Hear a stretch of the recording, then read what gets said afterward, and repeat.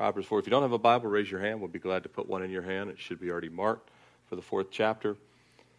Starting with verse 1. Hear, my children, the instruction of a father, and give attention to know understanding. For I give you good doctrine. Do not forsake my law. When I was my father's son, tender, and the only one in the sight of my mother, he also taught me and said to me, let your heart retain my words. Keep my commands and live. Get wisdom, get understanding. Do not forget nor turn away from the words of my mouth. Do not forsake her, and she will preserve you. Love her, and she will keep you.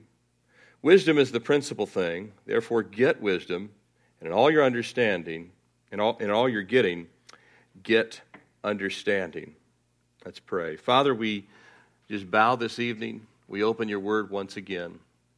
We know that you have something new, you have something fresh, you have something, Lord, that you want us to receive from you.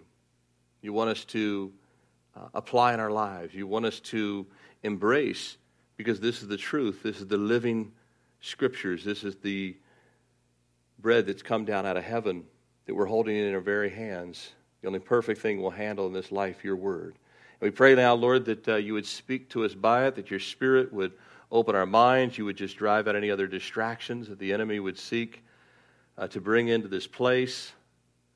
Lord, that the cares of this day would melt away. We're thankful that not only are we gathered here, but all around the world, you've planted bodies of believers on every continent, every place.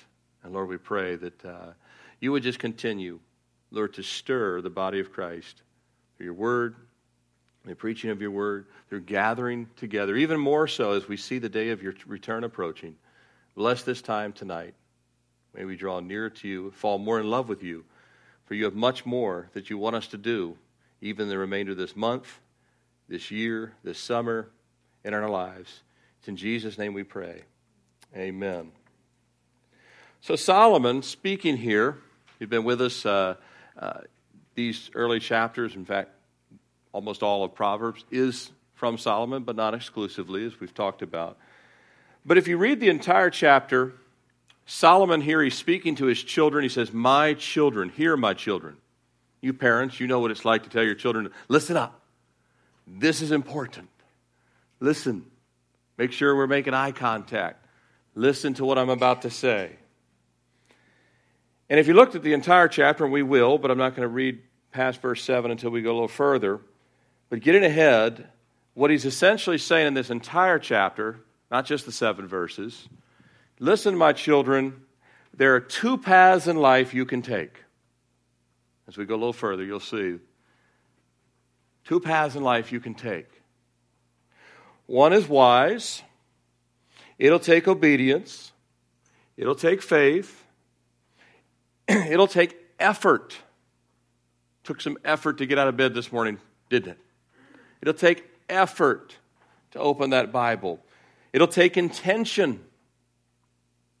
But it'll be worth it. And you'll be blessed now. This is Solomon speaking to his children. This is God speaking to us, his children. It'll be worth it. It'll be worth it now. And it'll be worth it in eternity. Amen? The other path, well, it's a foolish path to take. And it's a really easy road to travel, isn't it? You don't have to do much to travel that road. And you'll have plenty of company on that path because most of the world is cruising in that direction. Just flying by, 1,000,000 miles an hour. They're in the convertible with the top down. Music playing. Got a promotion that day. Things are going great. At least it appears that way. Jesus said it this way in Matthew 7:13. Enter by the narrow gate, for wide is the gate, and broad is the road that leads to destruction. There are many who go on it. So the broad road, Solomon's like, my children, 2 paths you can take. Most of the world is heading on that wide path. It's easy. You don't have to do anything. You don't have to think anymore, do you? Your smartphone can answer every question for you now even. Read my Bible for me. Thank you. Do my devotions. I don't have time, right? Eventually people will probably start asking their phone to do these things. The broad road, the broad path, the foolish path, the narrow path, and the wise path, these two paths. If you're taking notes tonight, though, I've titled in our study tonight is The Light of Wisdom. The broad road is a dark road. It starts out looking like it has light, but it really doesn't. The narrow path is lit by Jesus himself. We see him at the end of that path, and we're looking towards him. We can see that light. When it's pitch black in the woods, you've walked out or something, but there's a street light in the distance. You can follow that light all the way to that light because it still will shine even in darkness. That's the path we're on. We can actually see Christ at the end of that light. We want to look at four things in our text tonight. This first in verses 1 through 7. Invest in truth. Verses 1 through 7, I want to look at a couple of things here. Starting in verse 1, hear, my children, the instruction of a father. Give attention to no understanding. The first thing, if you're taking notes under this, invest in truth. Go ahead and advance this so you can see where we're at. These first few verses. The first thing I want to look at if you're taking notes is, he says in verse 1, hear, my children, the instruction of a father. There's a lot in that statement. You can just gloss over it, read right through it. But there's a lot there as far as our position as it relates to the Lord. First thing we need to do is we need to tune our ears to the instruction of the Father. We have to tune our ears to the instruction of our Heavenly Father. Well, how do we do that? Well, number one, we have to have communication with God. We have to talk to God. We have to have a prayer life. You can't have any relationship that's of any value with no communication whatsoever. None. Or very little. But no, we want to have a developing relationship, a growing relationship with God. We have to have a prayer life. We have to talk to God. We have to worship God. We have to praise him when we don't feel like it.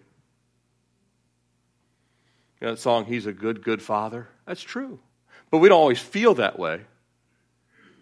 He's still good whether we feel like he's good or not. We're still not good whether we feel good or not.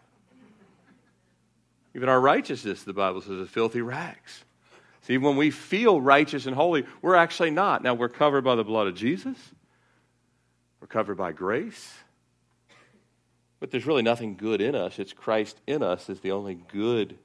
It's what he puts into our life. It's what the Holy Spirit gives us. It's what the payment of our sin on the cross and his resurrection gives. But other than that, there's nothing good in us. But so feelings either way, whether we feel righteous or don't feel righteous, whether we feel like praying or don't feel like praying, whether we feel like worshiping, we're to tune our ears to listen to God. Because he's still speaking to us even when it seems like he's not. You ever been there? He's still speaking. We have to tune our ears. You know what it's like to tune your ears. You know, you wake up in the middle of the night, you think you hear something. You ever had that? Last night, I don't know what it was. I lay in the bed. First of all, we get home and our second floor AC is not working. So up to the third floor guest room we have. Thankfully, we had one. So that's where we slept as a family. We got to camp again. We were camping like all in Guatemala and just kept right on rolling with it. So we're upstairs camping out because there's air conditioning out there. And everyone else fell asleep, and I thought we were having an earthquake. I don't know what was going on with me, but we had one in Guatemala, and it was no joke. It dropped us to, you'll hear more about it in the 6th. It was a 6.5 in the Pacific. We felt a 4 something. And I'm telling you, we were doing this, and people had never been in an earthquake before. You have no idea. Are we close to the epicenter? Is it big here, or is it big somewhere else? You just don't know. But anyway, I thought we were having one. But you tune your senses to things, right? You hear something in the night, all of a sudden you're like, did you hear that? No, I'm sound asleep. Why would I hear it? The other person's tuning their ear, and they can hear everything. The cricket that's 8 miles away, you can hear. But God wants us to tune our ears to hear Him. That we really are listening for His voice. That we're listening for His voice throughout the day. That maybe He speaks through another person. Maybe it's a song we hear on the radio. Maybe it's a teaching. But we're not just hearing it with our ears. We're hearing it with our hearts. Jesus said, he who has ears, let him hear. He wasn't speaking. Everyone has ears. Right? He wasn't speaking, well, if you got one of these things you can grab. He was talking about the ears that are in the heart. That's tuning our heart to hear God. And in addition to prayer, in addition to worship, is the Word of God. I have to open the Word of God. That's where He speaks. That's His megaphone, but it's also His whisper. It's both. He speaks through His Word. The second thing in verses 1 through 3 here, the first is we have to tune our ear to the instructions of our Father. Secondly, we have to give attention. Middle part of verse 1, give attention to no understanding. Give attention to no understanding, for I give you good doctrine. What does this give attention mean? What can we learn from that? Well, I have in my notes, give attention to know and apply the Word of God. So first we have to be hearing God. We have to be talking to Him, worshiping Him, praising Him, listening to His voice, praying, talking to Him, worshiping Him, opening the Word, that's listening. But give attention, what does that mean? Give attention to no understanding. We have to give attention to know and apply the Word of God. It does us no good to read instructions to something and then not follow them. Right? Did you read the instructions how to assemble that? Yes, I did. Will you follow them? No, I won't. No value. Give attention, he says, to no understanding. We have to apply these things. How do we do that? Well, we have to study the Word of God. We have to be taught by those who are called to teach the Word of God. I listen to the teaching of other pastors and leaders from around the world that I know are anointed to teach the Word of God because I have to learn from them as well as do my own study. You have to do your own study, but you also have to put yourself under sound teaching. Not just here on Sundays and Wednesdays, but even, again, there's other sound teaching. You can say, I want to learn this. I want to be discipled in this area. We also have to discuss it with others of like faith. You know, the early church in the book of Acts, they would get together constantly and discuss what they were learning. Did you know they did that? Do you know the Bereans in the book of Acts did the same thing? They would get together. They would discuss. People get together and discuss things that are not important. Book clubs. Not that there's anything wrong with them. Fantasy football leagues. Xbox leagues, whatever, to get together and discuss things that aren't important, but we're to get together and discuss the things that are important. Other like faith. Iron sharpens iron, the Scripture tells us. And we're also, now the way we apply it is we're to teach it to other people. One of the best ways you can learn something is to teach somebody else. Yeah. That's why the writer of Hebrews said, many of you ought to be teachers by now. Why he said that. We don't know exactly who wrote the book of Hebrews. Many think Paul, but whoever wrote it said many of you should be teachers by now. The reason many are not, they either haven't been studying, they haven't been sitting under the Word of God, they haven't been discussing the Word of God with others, and they're not teaching it. Well, where do we teach it first? We teach it first to ourselves. That's applying it. You know, we got to put the oxygen mask on first before we can put it on our kids. Airplane analogy. But secondly, we're to teach those in our own household. If you have children, if you have people in the house that are dependent upon you, we have to teach them the things of God. And then go beyond that. Some of you teach in children's ministry, some of you teach at Bon Air, some of you teach in various places, in other ministries here. Those are all good things. There's a Chinese proverb I love. When one teaches, there are two students. When one teaches, there are two students. When I teach up here, trust me when I tell you, God is teaching me the whole time. I don't know a pastor that really loves the Lord, that truly wants to be used, that doesn't feel the exact same way. When you step into a pulpit and you teach other people, you end up preaching yourself a sermon. Because you have to walk it out and you have to live it yourself. In 2 Timothy 2:15, Paul wrote to Timothy. Timothy was a young pastor, not real sure of his he was sure of his calling, but he wasn't sure that he could actually get through all the attacks that Satan was bringing against him. Maybe you're not feeling tonight that you can get through all the attacks Satan's bringing against you. You can. Paul told him, be diligent to present yourself approved to God, a worker who does not need to be ashamed, rightly dividing the word of truth. What was Paul saying? He said, Timothy, you're going to have to study the word, and when you encounter difficulty, get in it even deeper. You in your life, you may not be called to be a pastor, elder, deacon, whatever it may be, but you are going to encounter things. God's going to say you have to get deeper into the word, deeper into the word. There'll come a time in life where the word of God will be the only thing that will give you a source of anchor and hope. It's a good place when you find it because you'll remember it the rest of your life. He also says, for I give you good doctrine, do not forsake my law. Second half of verse 2, do not forsake my law. When I was young, my father's son, tender and the only in the sight of my mother. Do not forsake the law. Christian, brother and sister, don't stop opening the Word of God. Don't take a month off. Don't take a week off. What happens if you stop opening the Word of God? You'll end up just stop following God. Don't forsake the Word. If you forsake the Word, you'll forsake the walk. Have any of us decided this week we're just not going to eat?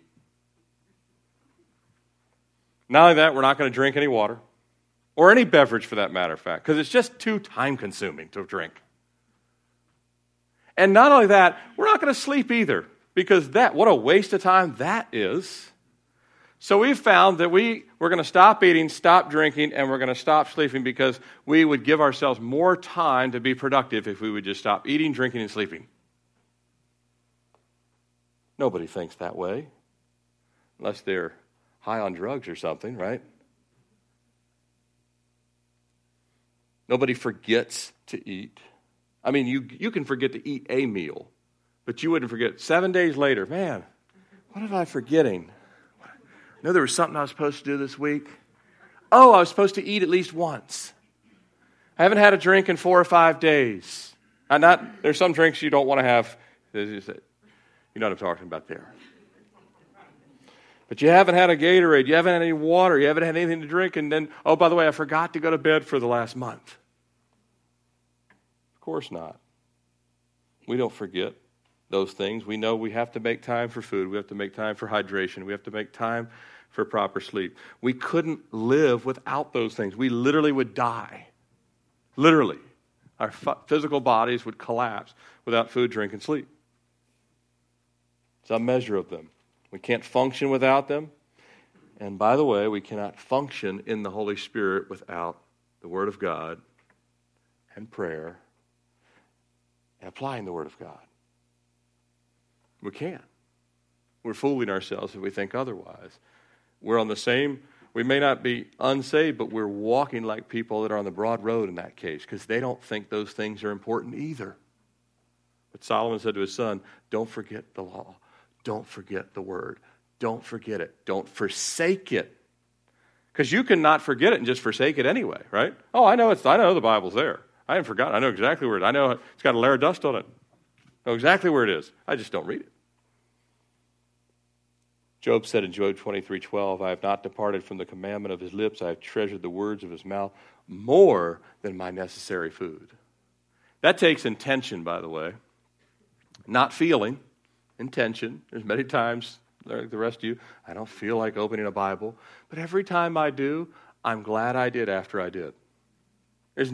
I'll never be able to, there's not one time, not a single time in my life where I say, man, that was a waste. There's not a single time I've ever said, wow, I wish I would have put that off a little bit longer.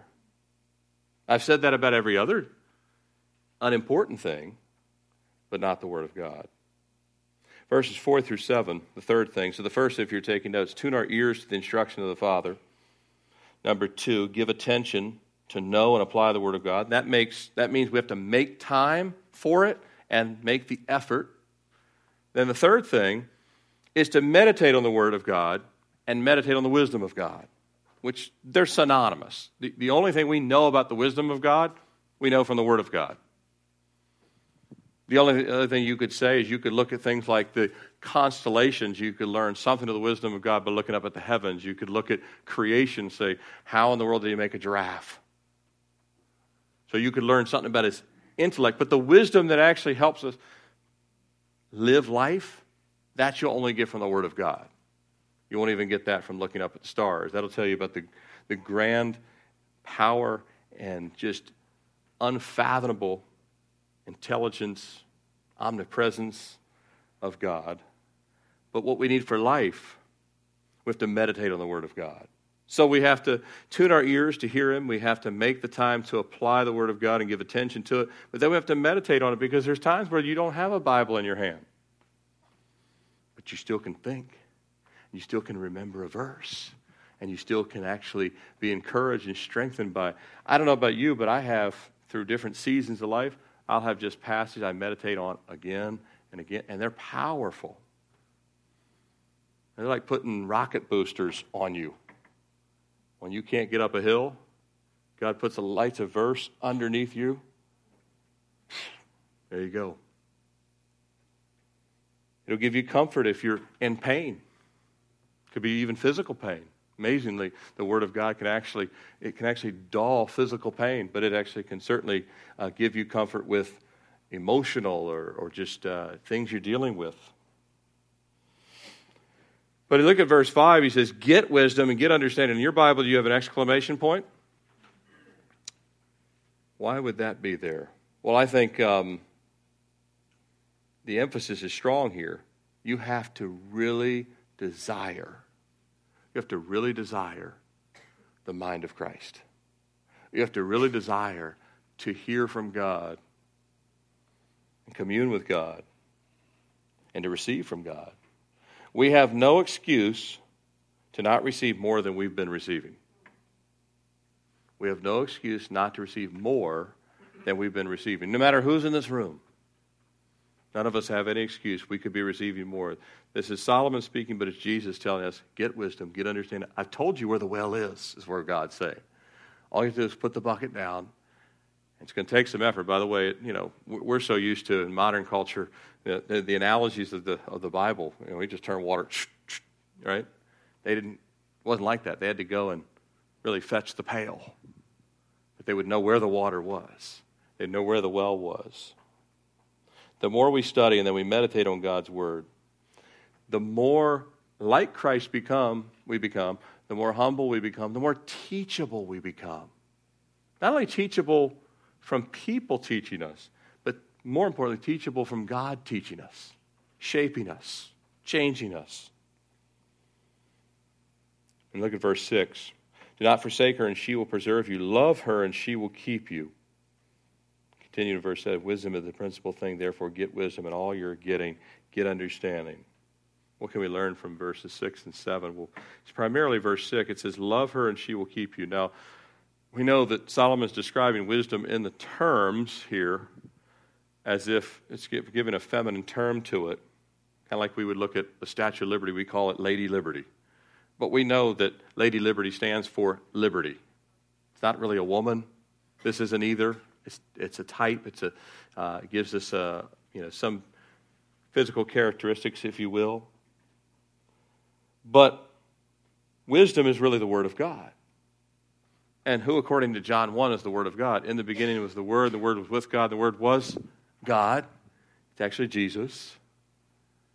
We can and we must fall in love with the Word of God and the living Word Himself. Not just apply it, but fall in love with it. Learn to love it. So, Lord, help. And this is part of your prayer. Lord, help me to love you more and to love your Word more. And that's a prayer He'll answer. Don't you agree? That's a prayer God will answer. Let's look at the next few verses, verses 8 through 13. First was invest in truth. The next is, I love this one, expect victory.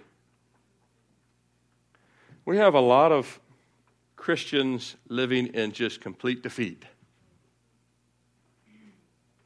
Well, maybe if we survive. Maybe. You think the apostles walked around like this? No. Peter's walking by. I don't know if anything's going to heal you, but get up and walk. Be healed.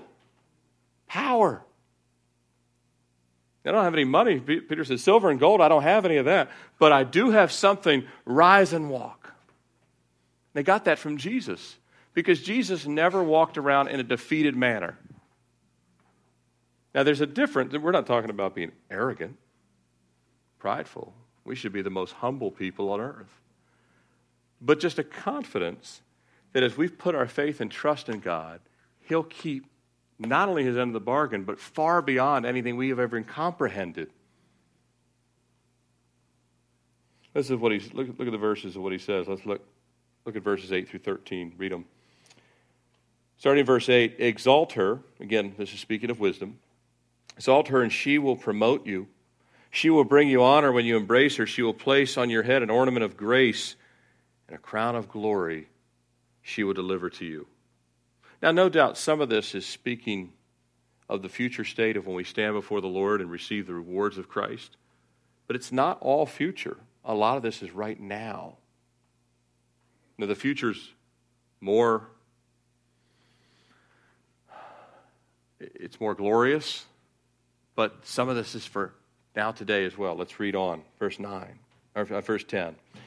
Hear, my son, and receive my sayings, and the years of your life will be many. I've taught you the way of wisdom. I have led you in right paths. When you walk, your steps will not be hindered. When you run, you will not stumble. Take firm hold of instruction. Do not let go. Keep her, for she is your life. When we invest in the Word of God, so look at verses 8 through 13. If you're taking notes, under this expect victory. When we invest in the Word of God, we can expect. I mean, when we invest, God says, all right, here's what I want you to do. I want you to tune your ears to listen to me. I want you to worship me. I want you to pray. And you say, Lord, I'm going to do that. I want you to give attention. I want you to make time. I want you to make the reading of my word more important than all these other things that you've made important. You say, Lord, I'll do that. I want you to meditate on the Word of God, and throughout the day, I want you to turn off the radio sometimes. I just want you to meditate on a verse. Say, Lord, I'll do it. If we said yes, yes, yes, and did those things with all of our heart, He'll meet us right there and says, all right, now you can start to expect victory in your life like you've never seen before. Really? Yes. Did that apply just to certain people? No. Every single person in this room, any person that would walk in, if they're saved and born again, they could start to expect victory in their life. Just doesn't mean that everything will be perfect. Doesn't mean Johnny Erickson Tada is going to get out of her wheelchair tomorrow. Didn't say that every problem would be solved. Didn't say that every blind Christian would be able to see tomorrow. But victory is assured to every saint that walks in the power of the Holy Spirit. We can expect. This is what Solomon's telling his son. He says, you will be successful in the Lord.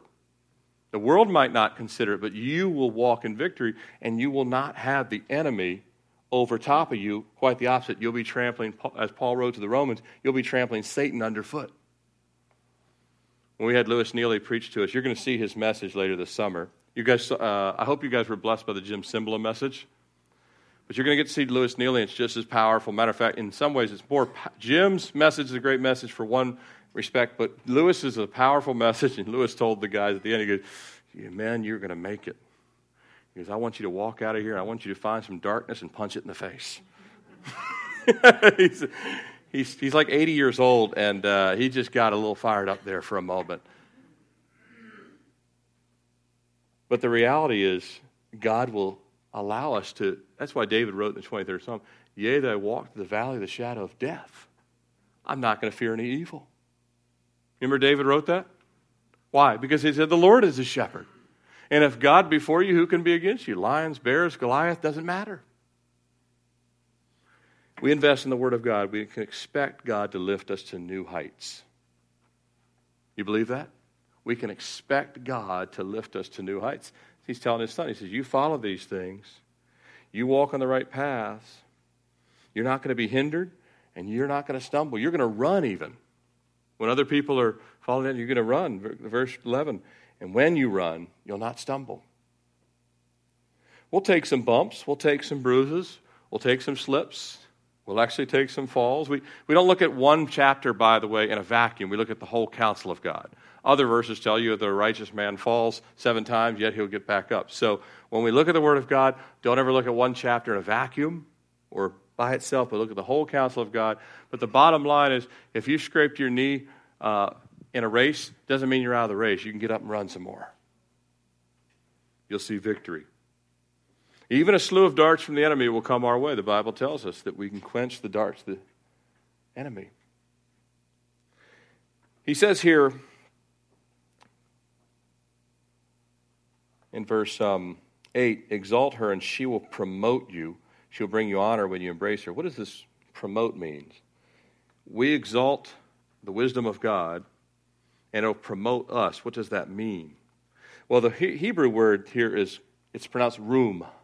Room. It means to rise or to rise up, to be high, to be exalted, to be lifted up, or to cause to grow. In other words, to mature.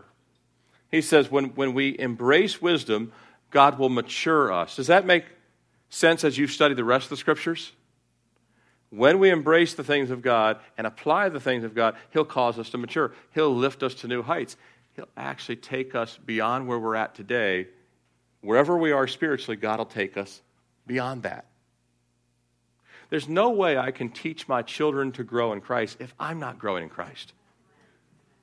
Impossible to teach. If you're here and you're not growing in the Lord, but you're hoping your kids are going to grow in the Lord, that's just a wing and a bat. But if you're growing in the Lord, you can be assured victoriously they can grow in the Lord. Now, they can also reject the Lord. I understand that. But your chance of them really growing is for them to see you and I growing. And for our newer believers here, for they come into the body of Christ, they get saved. We've had people saved this year in 2016. For them to grow, they need to see us growing. They need to see that this actually works. That this isn't just a bunch of lip service. These things actually work. That if we actually do the things God says, we actually will see the results that God promises. You know, God keeps His promise. Isn't that great to know? Christian, do you think it's a victory when you see your faith growing? I certainly do. It's weird. It's not something you can taste.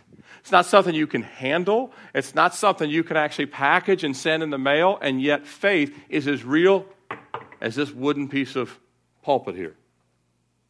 And when I sense my faith growing, I know God is in it. How about you? When I sense, man, I think God's going to take us further than we're at. I think He's going to do this. I think He can. God loves when we do that. When we think in those terms. Is your faith growing? If your investment in the love for the Word of God and for fellowship, for worship and for prayer, which each of those are forms of wisdom. Those are all wise things. If any of those things have waned, or if they've all waned, you can be sure your faith will wane too. When you no longer, I don't want to hang out with a bunch of Christians. They talk about boring stuff. Talk about faith. Talk about the Bible. I want to talk sports 24/7. Like the guys on the AM radio station, you know? I want to talk about other stuff. I don't want to read the Word of God. I want to read the Wall Street Journal or Southern Living or whatever people like to read. Those things aren't wrong. But if the Bible and other believers and all that stuff is crowded out and it's all replaced by the same thing that's on every newsstand, on every smartphone, on every TV set, on everybody's mind, our faith will go like this. I don't believe God for big things. It'll wane. That's not the only thing that'll wane. Peace will start to wane in our life. Joy will start to wane in our life. Patience, we'll become very impatient people, will start to wane in our life. Contentment, we'll always want what everybody else has and be bummed out that we don't have it. Contentment will start to wane. Compassion, we won't even care about people that are dying or going to hell, and we certainly won't care about people that have a fraction of what we have because, hey, tough luck for them, they were born in another country or They were born in the inner city, or they were born over here. Really, any aspect of the fruit of the Holy Spirit will wane. But what we apply, we can expect God to work. When we apply it, we can expect God to stir us, to infuse us with His power. We apply God's guidance and commands, we can expect to grow spiritually. We can expect to grow in peace. We can expect to grow in joy. We can expect to grow in believing God for things that other people would think are impossible. I told the team when we were down there, I said, I believe every one of us can be fluent in Spanish in 5 years. Why? Because that's not hard for God. What usually keeps us from doing anything? We're too busy with things that are unimportant. As I was running and praying today, I was thinking, one of the easiest things I could do, because I actually like to study to some degree, I could go get a master's in divinity. But 90% of the world doesn't need me to have a master's in divinity. They need me to have a master's in compassion and love. They need me to have a master's in loving them like Jesus did. That's just you try and tell a poor person in Guatemala that you have a master's in divinity and see what they care about that. It'll make as much sense you pull out a $1 bill. They don't know which one, neither one of them is any value to them. But if I were to learn a second language, when I was in the business world, if I learned a second language, it could mean promotions and higher pay and big opportunities for international travel. If I worked for an international company, a second language, but I didn't even care about it then because I was busy doing things for the church with my free time. Now I want to learn a second language, not because of promotions or money or big business stuff, but to reach more people. We have a growing Spanish population here. Say, well, I want to learn Spanish. Fine, learn Mandarin. Learn Arabic, and you can start to talk to Muslims. God says, if you want to believe me for big things, I'll do big things. You want to just focus on the tiniest, I just want to barely just read my little daily bread and I'm good. Then there's no investment. But Solomon was telling his children, receive my sayings, and the years of your life will be many. And it's not just the many as far as the number of years, but it's the life in those years, the life of God. How many of you, when you're really hungry and you sit down at a Mexican restaurant, you expect your hunger to be gone real soon? I say Mexican restaurants not because we just got back from a Spanish-speaking country, because they put chips right there before the meal even comes. Your hunger's dissipating well before you've ordered. I know because I don't get out of here until like 2 o'clock on a Sunday. And I know when I go to a Mexican restaurant, even though it's going to be a while, there's already food on the table.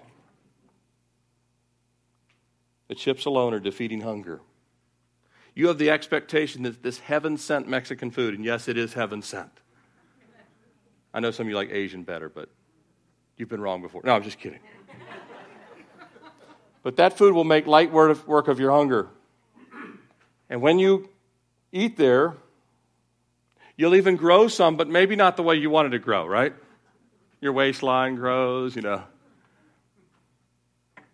But with the wisdom of God and the obedience to the Word of God, we can also fully expect to be fed and to grow and to see our faith strengthen and to see our flesh dropping off and to see the Spirit in control, and will more and more ignore the flesh because the flesh lies to us all the time. The biggest liar in my life is the flesh. You need this. No, I don't. Holy Spirit says no. Thanks, but no thanks. Goodbye. We'll see the flesh dropping off and the Spirit in control. We'll ignore the flesh more and more. And we'll respond in victory as the Spirit gives us life and gives us power to what are otherwise really weak and ineffective lives. That's all of us without the Holy Spirit. We'd just be very weak and ineffective. Like Peter couldn't walk on water by himself, but with God he could, right? Other than that, he's fallen like everybody else. Jesus said in Acts 1:8, but you shall receive power when the Holy Spirit come upon you. You shall be witnesses to me. That power was given to those that waited on the Lord. They had to wait for 10 days. That was obedience. That was fellowship. They would have sat there and read the Word the whole 10 days and prayed. All the things that God said, these things, and then you'll receive power. Why didn't he just give it? Because God wants to know if our hearts are in it. Amen? But we can expect victory if we would say, Solomon's son could say, all right, Dad, I'm going to do the things you've outlined. Solomon says, you do that, you will not be hindered in life. You'll break every chain. You'll be like Samson, popping chains off. Next one. Be a light. Let's look at the verses 14 through 19. Do not enter the path of the wicked. Do not walk in the way of evil. Avoid it. Do not travel on it. Turn away from it and pass on. For they do not sleep unless they have done evil, and their sleep is taken away unless they make someone fall. For they eat the bread of wickedness and drink the wine of violence. Verse 18 is an awesome verse, probably underlined in many of your Bibles. But the path of the just is like the shining sun, that shines ever brighter unto the perfect day. The way of the wicked is like darkness. They do not know what makes them stumble. What a contrast. We'll come back to that. Be a light. Every person on this planet will either be a light or a casualty. Every single person will either be a light or a casualty. Unless they're born like as an infant before the age of accountability or something. But anyone that grows up to actually make a choice in life is either going to be a light or they're going to be a casualty. They're either a light or a statistic. They're either a what could have been or not. They're either a genuine light in this world that shines, or they're the appearance of a light that when it's dark, there's no light at all. What do I mean by that? You ever have a thunderstorm and all the power goes out, and you go to grab a flashlight, click, nothing.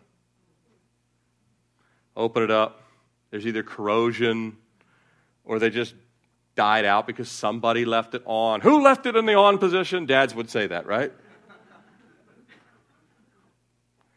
But either way, the flashlight looks like it's in great condition. And you expect light to come out of it. It's clean, it looks great, it should work, but it doesn't. No light comes out of it. Looks the same as a working flashlight. You have two side by side. One wasn't left in the on position. It works fine. One's giving light, one isn't. And Jesus said that he was the light of the world. Not only was, but is. But he also called us to let our light shine, that men might see the good works that God does in us and glorify our Father in heaven, Matthew 5:16. And the best, and in fact the only way to be a light and to stay a light is to be plugged into the light of Christ.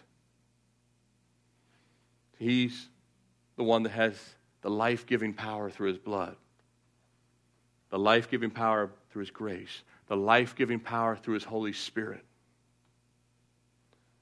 Paul wrote to the Philippians in Philippians 2:15 that you may become, it takes time of maturing. You've got to grow in the Lord. You've got to keep applying. You've got to meditate on the Word. But that you may become blameless and harmless, children of God without fault in the midst of a crooked and perverse generation, among whom you shine as lights in the world. We live in a crooked and perverse generation. We didn't even know when we were down in Guatemala until 24 hours later that someone had shot up a nightclub, killing all these people and the evil generation that we live in. Of course, we don't know what sin is either in this country on top of all that. We don't know what God's definition of things are. But we're still called to be blameless and loving and Christ-like in the midst of all of this crooked and perverse world, and it was just as bad in Paul's day in the Roman Empire. We're called to be a light. But those batteries have to stay charged in us, don't they? Because when the lights go off, who's going to put the flashlight on? It has to be the body of Christ. The world isn't going to do it. Matter of fact, they hate each other. Throughout history, God's used one evil empire to destroy another evil empire. 1 Peter 2:9. This is speaking of the body of Christ. This is us. This is Calvary Chapel of Richmond. But you are a chosen generation, not just us, but all of our brothers and sisters in Christ and other denominations, so it's the whole body of Christ. But you are a chosen generation, a royal priesthood, a holy nation, his own special people, that you may proclaim, I should say, that you may proclaim the praise of him who called you out of what? Darkness into his marvelous light. That's the broad road that was the destruction. Everyone's going down that downhill slide. It's easy to go down. You don't have to do anything. Don't just use the brakes. Just keep going down the dark road. But God called us up. We have to come uphill out of the dark, which he pulls us up out into his marvelous light.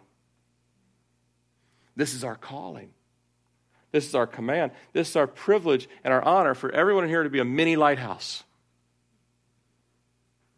And where he puts your mini lighthouse is not the same as where he puts mine. Your mini lighthouse is in such and so neighborhood, it's such and so job. My mini lighthouse is such and so neighborhood, and pretty much all of Richmond for me. We're all called to be miniature light givers because he is the light flowing through us. Not only are we commanded to be a light, but we can expect to shine even brighter as we go on in the Lord. Just like we can expect victory, we can expect to shine brighter as we continue to grow. The Lord not only keeps us shining, thank God for that, right? Because if the Lord hadn't been on our side, we would have stopped shining a long time ago. That's what grace is. We're going to get into Galatians, all about grace. I've said it before. James is about the works that we're called to do. Galatians is about the grace that helps us to do it. You need both. He'll give you the grace, but then you have to respond by the grace and actually go and say, yes, Lord, I will do as you have commanded. Then he'll give us the power to be a light, but we're commanded to be a light. He'll help us to grow brighter. The Lord keeps us shining. And by his grace, we can grow. We can shine brighter as our faith, as our love, as our joy, as our commitment to Christ. Each of these things grow. And they don't grow independently, they grow together. Love, patience, joy, peace, they're all connected to all the work of the Holy Spirit. Isn't verse 18 awesome? But the path of the just is like the shining sun. The sun, it shines every day. And amazingly enough, even if it's a cloudy day, you still have plenty of light to walk around outside when the sun comes up. Doesn't matter if it's a cloudy day. The sun shines bright day after day. The sun, I don't understand. You ever studied the sun at all, like read a National Geographic article about it, and you're like, how does this ball of fire just continue to be a ball of fire? Well, God gives us this sustaining glow that really is his Spirit. It shines, but unlike the sun, we can get brighter and brighter and brighter and brighter. People will see more and more of the life of Christ in us. You'll, by the Lord, win someone over in this lifetime that you never thought you would. Well, not you, but Christ in you. Because they'll see your light. They're like, when I first knew you, you really got on my nerves. I couldn't stand your Christianity. But you kind of grew on me. And you still loved me even when I was a jerk. And you're like, yeah, I did. I've had some of those conversations later on with people. They're wonderful because God allows you to continue to shine and continue to reach out. That's what the just, that's what those who apply the Word of God. Unto the perfect day. We're not to the perfect day yet. That's still coming. Amen? The perfect day is heaven. But we'll shine, and we'll never have perfection shine. That's only Jesus. But we'll shine brighter. You think you've seen the most powerful, flashlight until you go to Brookstone. And you find that they have one that's 800 lumens more or whatever else. That's what God does in us.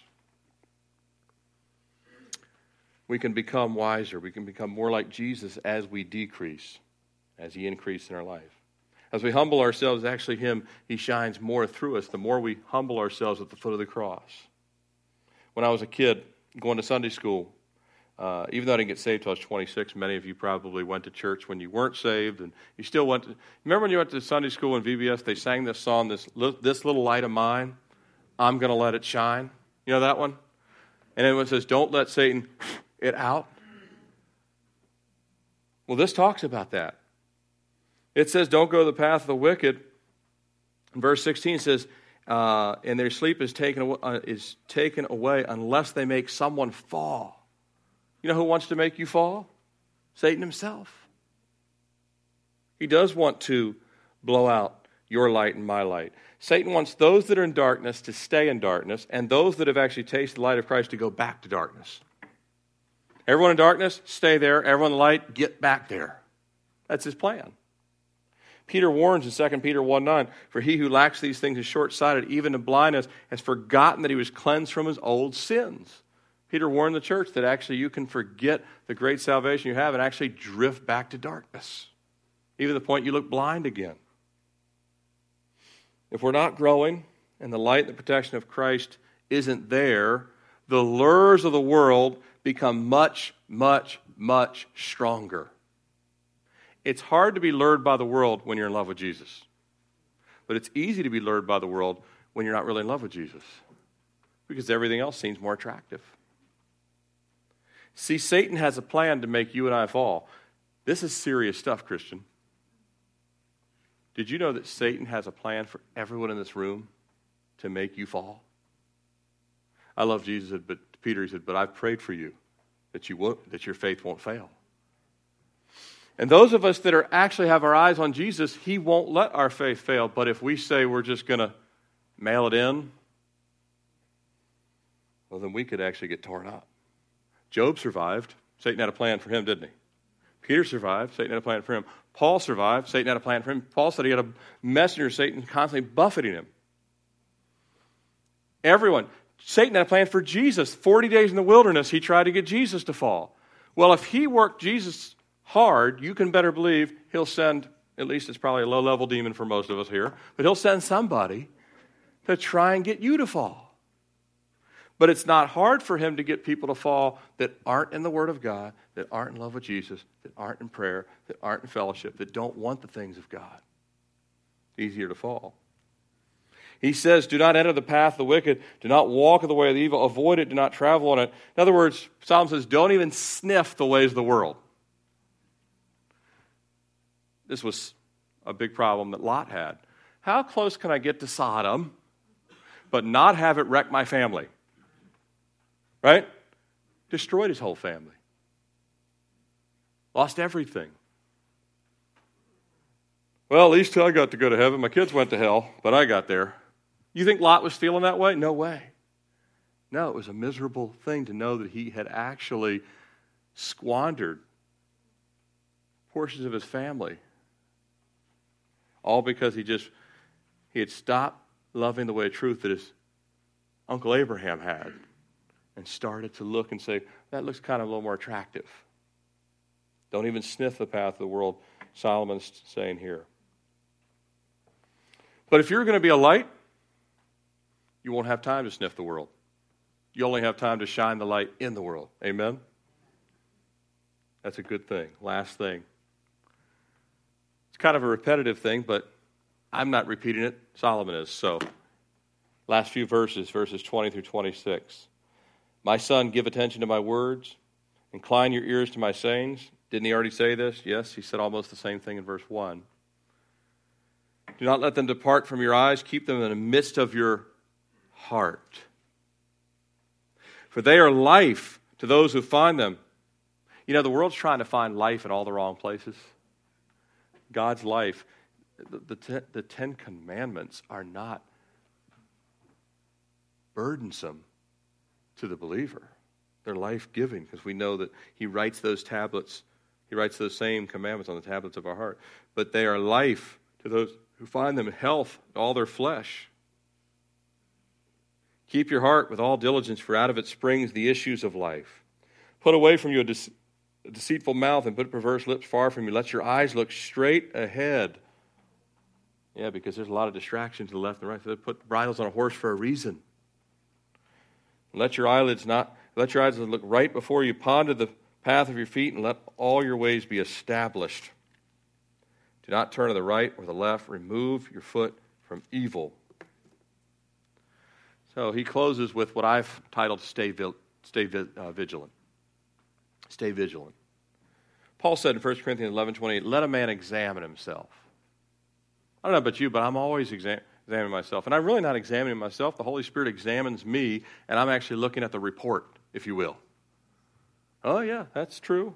Yeah, that needs work. Yep, that too. That was a blown opportunity. I shouldn't have said that.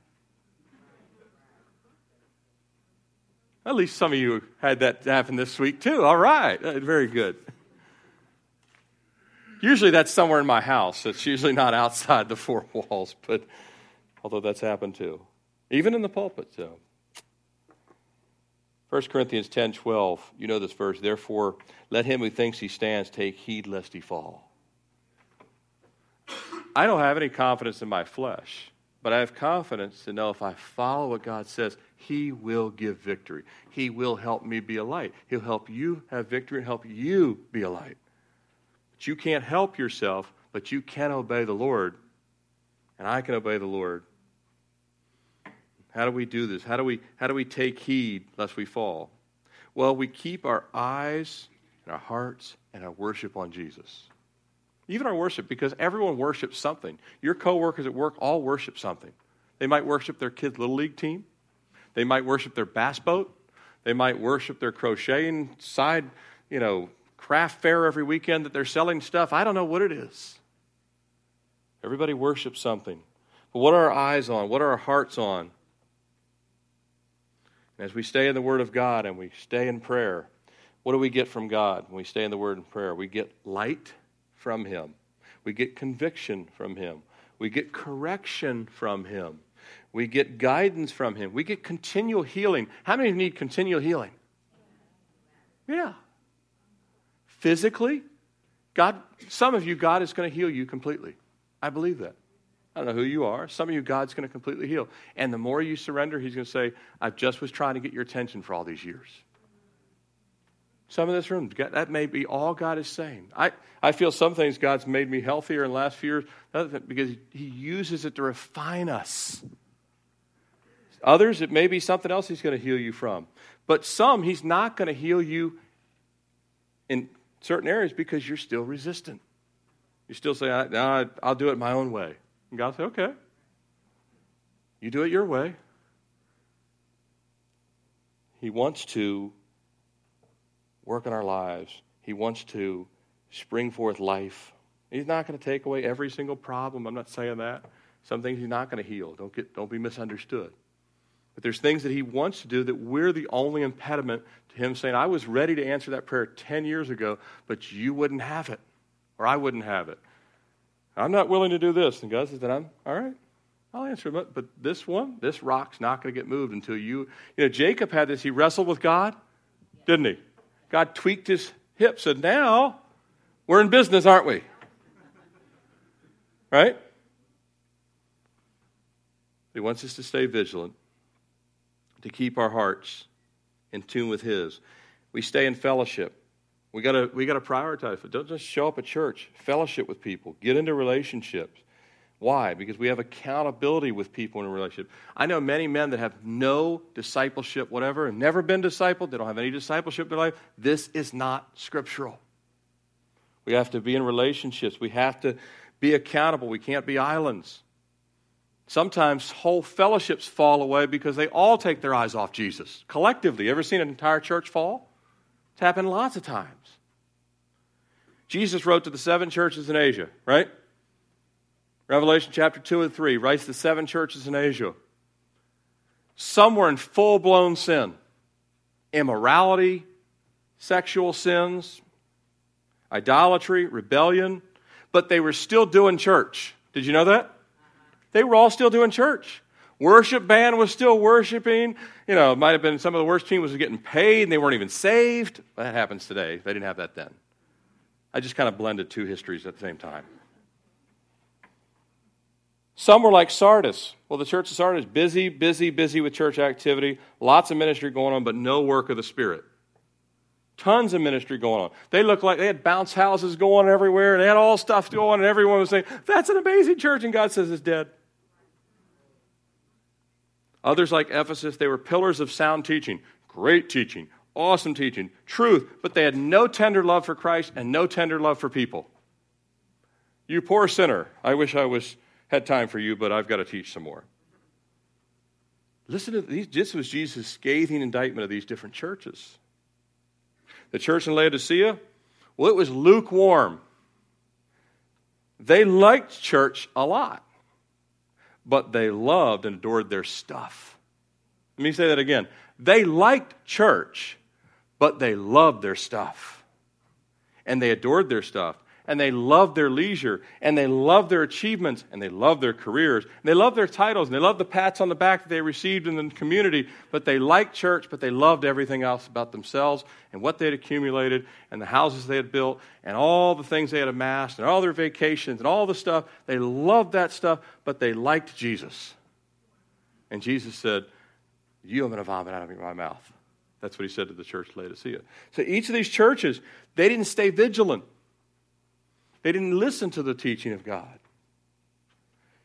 And it says at the end here, look straight ahead. Ponder the path of your feet and let your ways be established. What should be on our feet? Shod with the gospel of peace. The gospel will always keep the church focused on the right thing.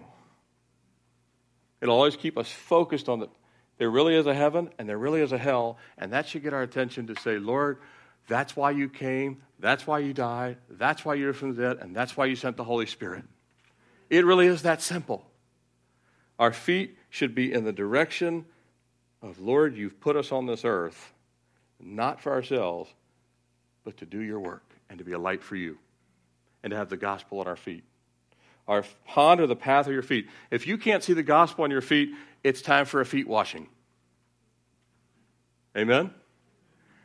Jesus washes the. If you cannot see the gospel on your feet, you can't even remember the last time you shared Jesus with anybody, invited someone to church, thought about, prayed about, Lord, how do we see victory in these areas? It's time to have a feet washing.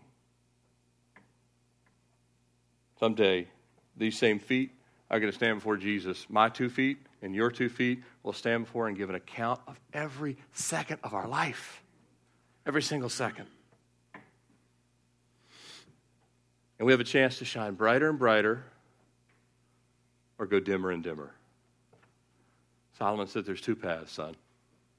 You can just keep shining and get brighter and brighter and brighter as you follow the Lord. And by the way, the brightest saints you'll ever meet are the most gentle, compassionate, humble saints you'll ever meet. They will not lord their spirituality over you, quite the opposite. Whenever you see someone lording their spirituality, you can guarantee they're not all that mature, but they're good at a show. And that's what Jesus wrote to those 7 churches. This vigilance, he says, this will be springing life out, bringing forth light. Closing word from a man that lived this his whole life. Some closing words of wisdom from D.L. Moody on how to grow in the Lord. Very simple statement, but I love it. How to grow in the Lord as shine as light and be vigilant in your Christian life. This is what he said. Be careful for nothing, prayerful for everything, thankful for anything. D.L. Moody. Prayerful and careful for nothing. In other words, you're living life to say, it's all about Jesus. Prayerful for everything, constant communion with God. Thankful for anything. Thank God for the grace to be a light, even to be alive. Amen? Let's close in prayer. Lord, indeed, your word gives us everything we need to know for life and for godliness.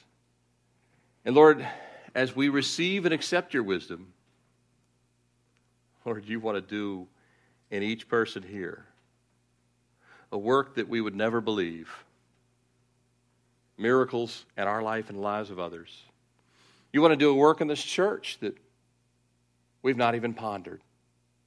But Lord, I do believe as we commit to hearing and tuning our ears to you, to being attentive to your word, to be in your word, to be soaking it up, reading it, asking you to love it, asking us to help us to love it, to be in prayer, to obey, and Lord, just to avoid the things of this world, but yet to pray for those that are in the world. and to ponder the direction of our feet. Lord, are our feet shod with the gospel of peace?